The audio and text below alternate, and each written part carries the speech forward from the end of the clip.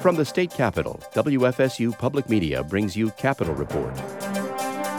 Governor Ron DeSantis sets out his priorities during his inaugural speech, much to the delight of his supporters and distress of his opponents.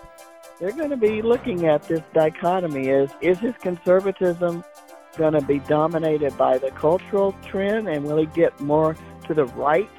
Also this week, among the governor's aims, stripping all traces of so-called wokeness from Florida's institutions of higher education.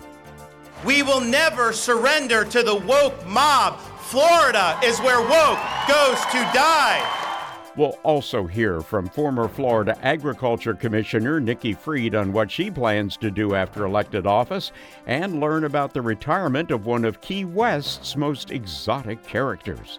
I'm Tom Flanagan, and this is Capitol Report.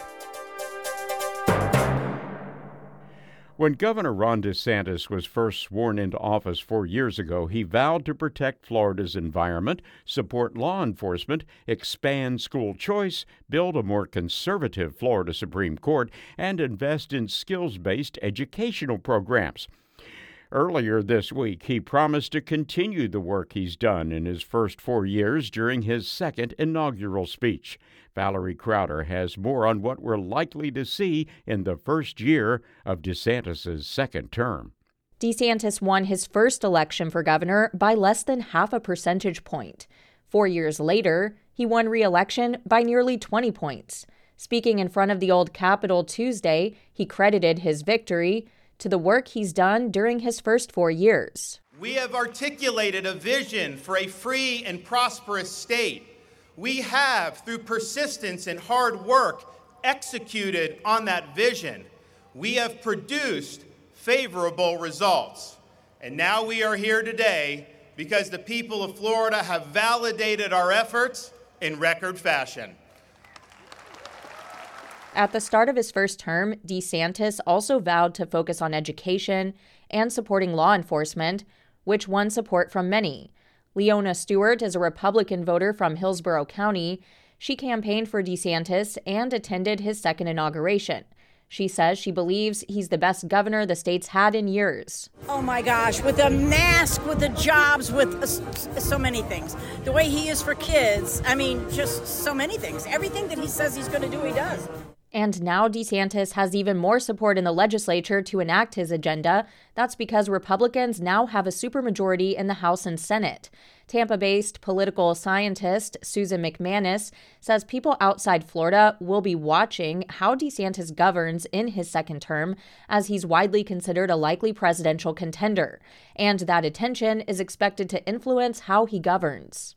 They're going to be looking at this dichotomy is his conservatism going to be dominated by the cultural trend, and will he get more to the right than he already is, or will the concern be more about the economy and that conservatism on lowering taxes, deregulation? Regardless of what DeSantis prioritizes, Democrats in the legislature have very little leverage to block anything the governor sets out to accomplish, McManus explains. The only leverage that Florida Democrats really have right now is public opinion and the reliance upon the media to get their message out. Following DeSantis' inauguration, the state's Democratic Party issued a statement claiming DeSantis' next 4 years promises to be a, quote, disaster for the state. Democrats say DeSantis has made the state more expensive while distracting people with divisive culture wars. Still, McManus says bipartisanship is possible on several issues. And some of the big issues that there is bipartisan concern about would be things like affordable housing and keeping Florida's growth going and protecting the environment and watching out for water quality. Another one of those bipartisan issues is tax relief for the state's families. DeSantis has proposed continuing and expanding upon tax holidays again this year. The proposal would give Florida families more than $1 billion in tax relief, including a permanent tax break on baby and toddler items. That particular tax proposal was originally championed by Democrats in the legislature. I'm Valerie Crowder.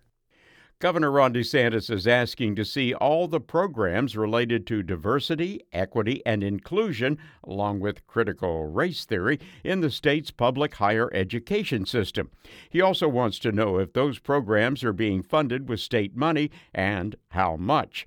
The request comes days after the governor promised to keep cracking down on so-called woke ideology. His ask is being met with fear, outrage, and skepticism across both the college and university system.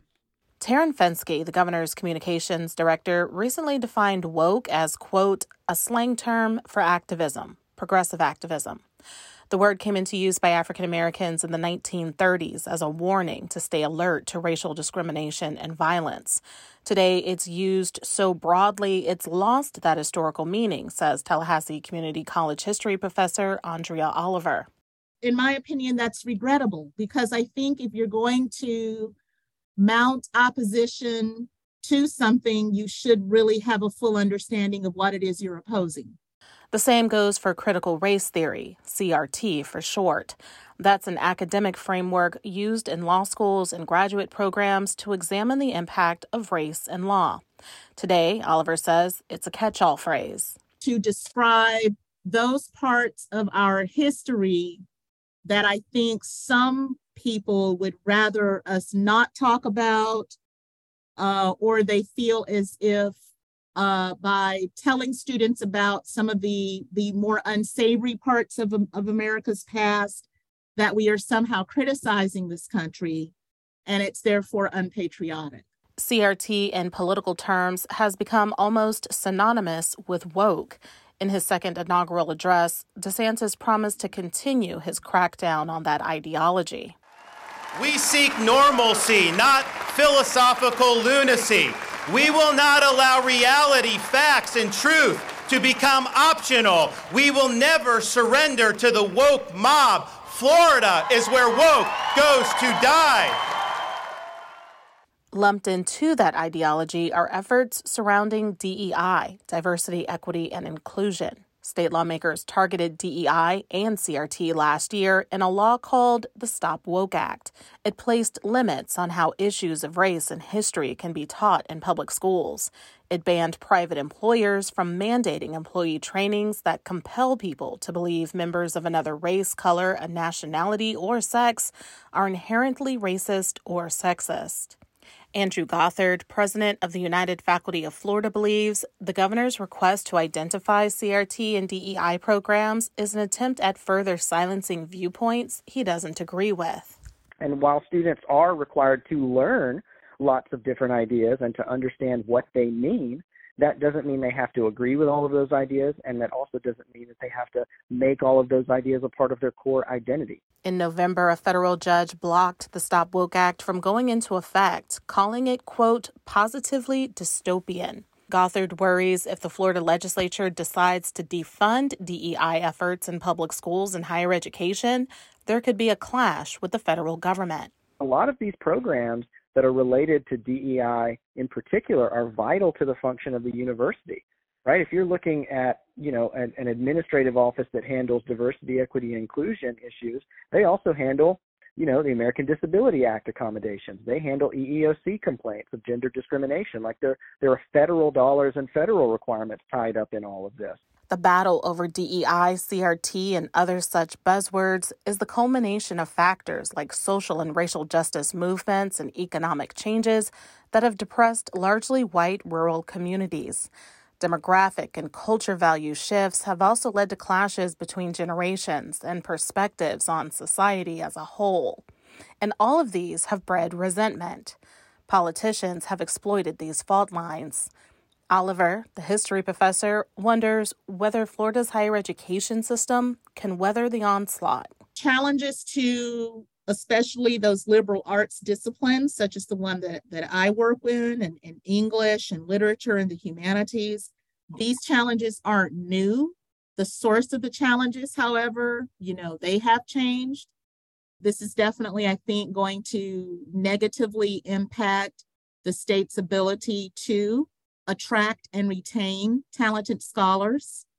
And that, she says, would be a loss for Florida's students. I'm Len Hatter. Remember the dispute between Governor Ron DeSantis and the Disney folks over wokeness? Well, Florida lawmakers are moving forward with plans that would give the state more control over the Reedy Creek Improvement District. Remember, that's what Governor Ron DeSantis targeted last year after the Walt Disney Company criticized his controversial education law. A notice posted today by the legislature on Osceola County's website outlined potential changes that might keep the framework of the special district, but make a series of changes, such as the state dictating who would run the district. Also, the changes would make clear that the district's debt could not be transferred to nearby local governments. All this while raising the possibility of a new name for Reedy Creek. Coming up on Capitol Report, newly enacted education policy in Florida is bumping up against at least some of the state's older education policies. And this was pretty stunning because the material covered in those textbooks included state-mandated instruction.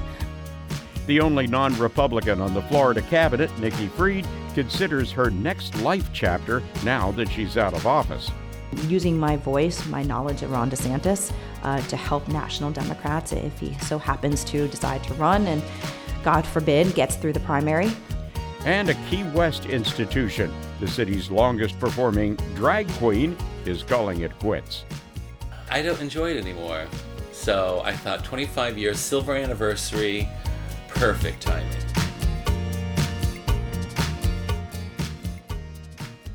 Through new state laws, inflammatory rhetoric, and political appointments, Governor Ron DeSantis has significantly expanded his influence over local education policy. Parental rights activists seized on legislation approved by DeSantis to challenge books and curriculum they don't agree with.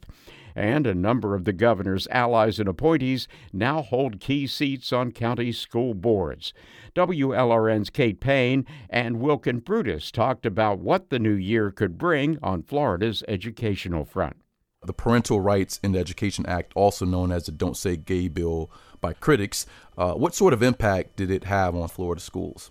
Right. So this law, again, bans classroom instruction on gender identity and sexual orientation in kindergarten through third grade and in other grades if it's not considered age or developmentally appropriate.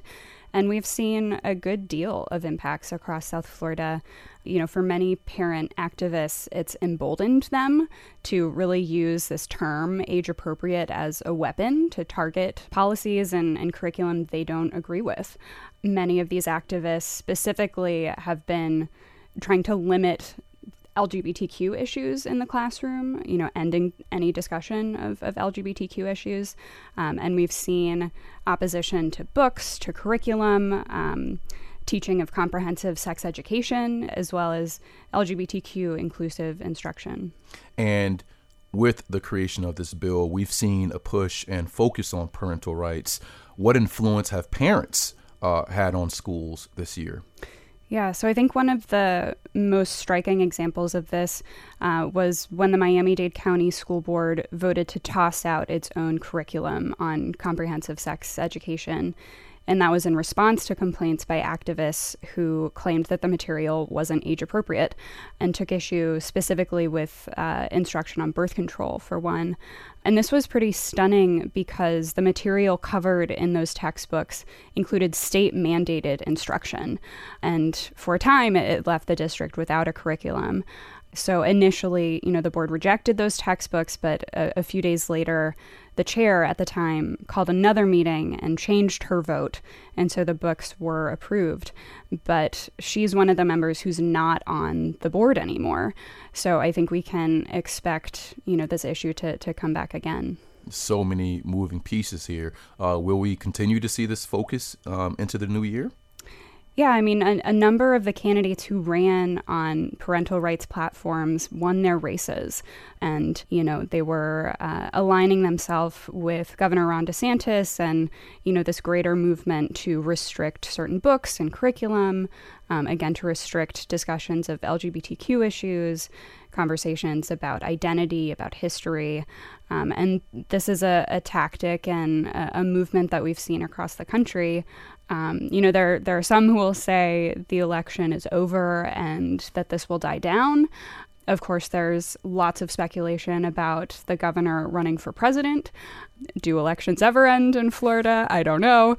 But, some teachers tell me they see this as part of a concerted effort to undermine public education more broadly and an attempt to redirect students and redirect public funding towards private and charter schools. Do elections ever end in Florida? That is the question, right? Could we see more influence from the state in school boards in the coming year? Absolutely. I think, DeSantis has made it clear that he's not shy about removing local elected officials from office, between the Broward school board members, as well as the Hillsborough County state attorney, who was removed for some of his statements on abortion rights. And I do think that's something that's hanging over board members as they're trying to navigate complying with these new state laws that many of them personally do not agree with. And, while there are still questions about the constitutionality of these laws. That was WLRN's Wilkin Brutus and Kate Payne speaking on Florida's education policy.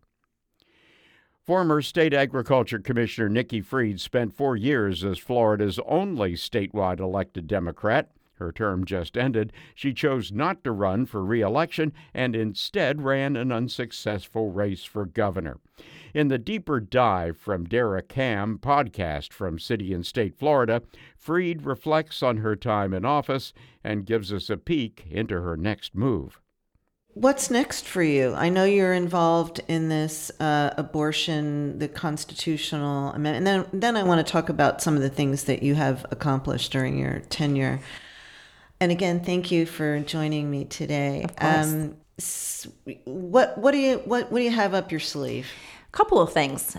First off, we started the Won't Back Down PC right after the primary for really two purposes. One is to help the down ballots, because that was what I was preaching all throughout the primary, that it's, so many people in the Democratic Party always talks about it's if the top of the ticket wins, so does everybody else. And I've always had a different approach that it has to be the bottom of the ticket up, because the bottom of the ticket is the one who, I'm talking about the House, the Senate candidates, the city, county commissioners, even the cabinet, are the ones who are going to more organizing events, are going to the communities. And so I knew that support was not going to be there from the coordinated. And so we wanted to make sure we were elevating voices that were being left behind.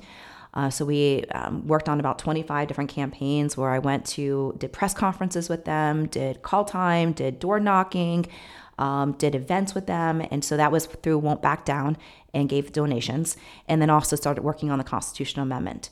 And so that's kind of going to be sort of my brand as the generality going forward. Working on some other things as far as, we have a 2024 election coming up. Want to make sure that we are in a right position, not just here in Florida, but more importantly across the country at this point. Using my voice, my knowledge of Ron DeSantis to help national Democrats if he so happens to decide to run and, God forbid, gets through the primary, what that looks like in a general election for president in 2024. So kind of some of those conversations, and I've been reached out to a lot of the individuals in agriculture who may want to get into actually the cannabis space, both for the medical program as well as for whether it's the CBD or hemp side of things in the industrial. So I'm going to kind of be doing some of that stuff, maybe advising and being consultants of some of those while I kind of figure out how to help Florida Democrats without being the head of the party.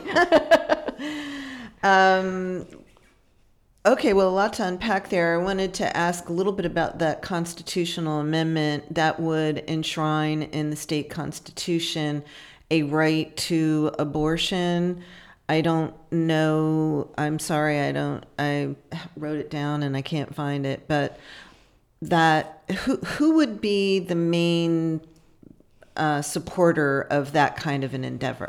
It's going to, right now, there's a very broad coalition, really kind of anchored by Planned Parenthood. Right. But it's going to be a lot of different organizations that have been doing, like the Women's of Southwest Florida Voices, or there's an organization down there.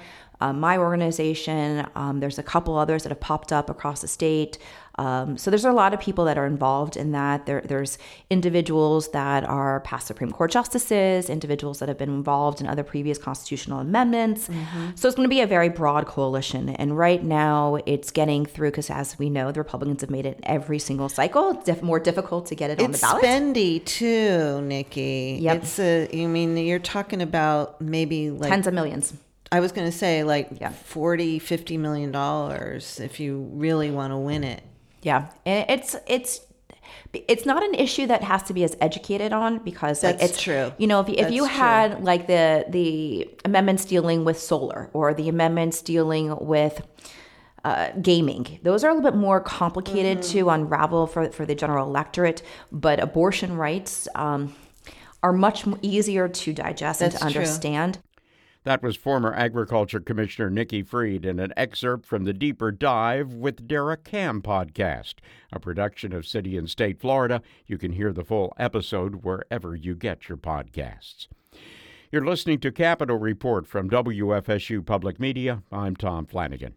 Finally this week, Key West has some very big and quite flashy shoes to fill now that its most famous drag queen has retired. WLRN's Gwen Filosa has that story. The last 25 consecutive years, Sushi the drag queen has dropped inside a giant red high heel in downtown Key West as the clock ticks down to midnight on New Year's Eve.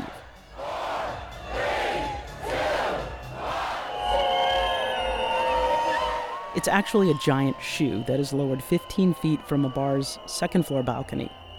Sushi wore silver from head to toe this year for her silver anniversary. Thousands of people cheered her on outside the Bourbon Street pub on Duval Street. My name's Gary Marion, a.k.a. Sushi.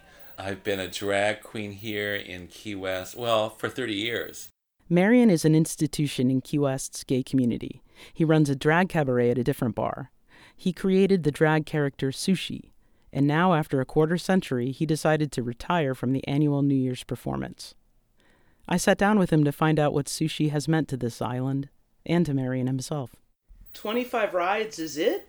25 rides is it. The last few years, it's just been stressful, and I've never been a public person. I did it for the money. It was a good way to make a living. But I've never enjoyed being on stage or having everybody look at me. I'm just not that kind of a person. I'm more of an introvert. Well, why exactly are you retiring? When did you decide? I don't enjoy it anymore. So I thought 25 years, silver anniversary, perfect timing. That's a quarter of a century. I can say I sat in a shoe for a quarter of a century. That's just amazing to me. Why is it a red high heel, or how did this shoe I think it has to do with Wizard of Oz, Ruby Slipper. I think it also ties in with Priscilla, Queen of the Desert, with the big silver heel. The owner, Joey Schroeder, decided to do this event, and at the time, I was still the janitor at the club. I was still mopping the floor 7 days a week, doing drag once a week. And I said, sure, I'll sit in the shoe. Can you describe what it feels like when the crowd is cheering you on and you're in that shoe and it's about to be midnight? You see all these people, but I still feel alone because I'm alone in the shoe, away from the crowd. And that's one of the things I don't like about it. But it's amazing to see the response from the audience. Because some people, it's like the first time they've seen a drag queen. I've had kids come to the show, and now they're like 30, and they're like, Sushi, you were the first drag queen I ever saw. It was amazing. I really want to thank you for that because it opened my eyes to the gay community. There's a different dress every year that you make, correct? Yes. Do you have an all-time favorite or something that's nostalgic? Or I got some Chanel fabric the first time I went to Paris, and it was this raised purple ribbon with lime green hand-sewn petals on black lace, and it was fabulous. It was one of my favorite dresses. But one of my drag queens was dying, and she said, when I die, I want to be buried in that dress. So my favorite dress went to a drag queen named Destiny. And In 2015, I think it was, Sushi dropped wearing a white wedding gown. Yes, I got married. I made my wedding gown because I told my husband of 20 years, I said, I'm not getting married till it's legal all over the United States. And I said, it's legal now. We have the lights, we have the sound, we have the crowd. All our friends are going to be there, so let's have our wedding. And so I had my wedding before I got in the shoe. It was an amazing moment. Are there any fashion regrets? I have worn 3 dresses off the rack. One year I bought a dress because I was right in the middle of the movie. I had to be out of my house January 1st. So I bought a dress, but I stoned it with like 3,000 rhinestones. But all the dresses that I bought off the rack, I regret. I should have taken the time to make a dress. You have helped a lot of people in the LGBTQ community. You're very quiet about it. I know you've helped house people who need housing. Yes, most of my drag queens have come through and lived with me. I bought a house 2 years ago. My front room I turned into the emergency room. So when people get kicked out of their apartments or houses or whatever they're renting, I have a room now. There's somebody staying there right now. Drag in Florida has been under attack by far-right groups, even Florida Governor Ron DeSantis. What's it been like seeing that emerge, that criticism? It's, I don't understand the kid thing. If it's your child and you don't want them to see a drag queen, fine, that's your prerogative. But don't demonize us because we're living our life to our true selves. It's sad to see that we're taking a couple of steps back. So the only thing I can say, I'm sorry, I'm living my life, but get off my back. Do you see yourself as a political figure in LGBTQ? Or I really never did see myself as a political figure. I thought, I'm just a drag queen in a shoe, living my life and trying to do my best to create a safe space for drag queens at work for me. I've had hundreds of drag queens come through my doors. So, no, I've never been really political. Maybe I should start. Gary Marion, who portrays the Sushi character, says there will be a contest during Pride Month in June to select a successor. But Marion has promised to return as Sushi in another 25 years for the 50th drop. I'll be 80 years old, and then I'll retire. But every year from now on, I'm going to travel someplace special. Next year, I've already have about 10 or 15 friends of mine who are going to meet me in front of the Eiffel Tower in Paris. So then it's going to be Rome in front of the Colosseum, then the pyramids. So you'll see Sushi, but not in Key West. So 25 years representing Key West has been amazing. And I never thought as a 10-year-old gay boy that I would become a drag queen in a shoe in this beautiful island. So I'm grateful and astonished about who Sushi became.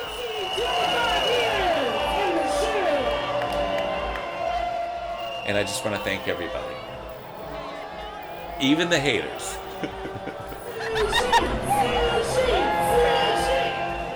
I'm Gwen Filosa in Key West. Our regular Capitol Report correspondents are Valerie Crowder, Gina Jordan, Lynn Hatter, Regan McCarthy, and Margie Menzel. Thanks also to Kate Payne, Wilkin Brutus, and Gwen Filosa. Technical assistance for Capitol Report comes from Evan Rossi, and I'm Tom Flanagan. Please join us again next week for more reports from the state capitol.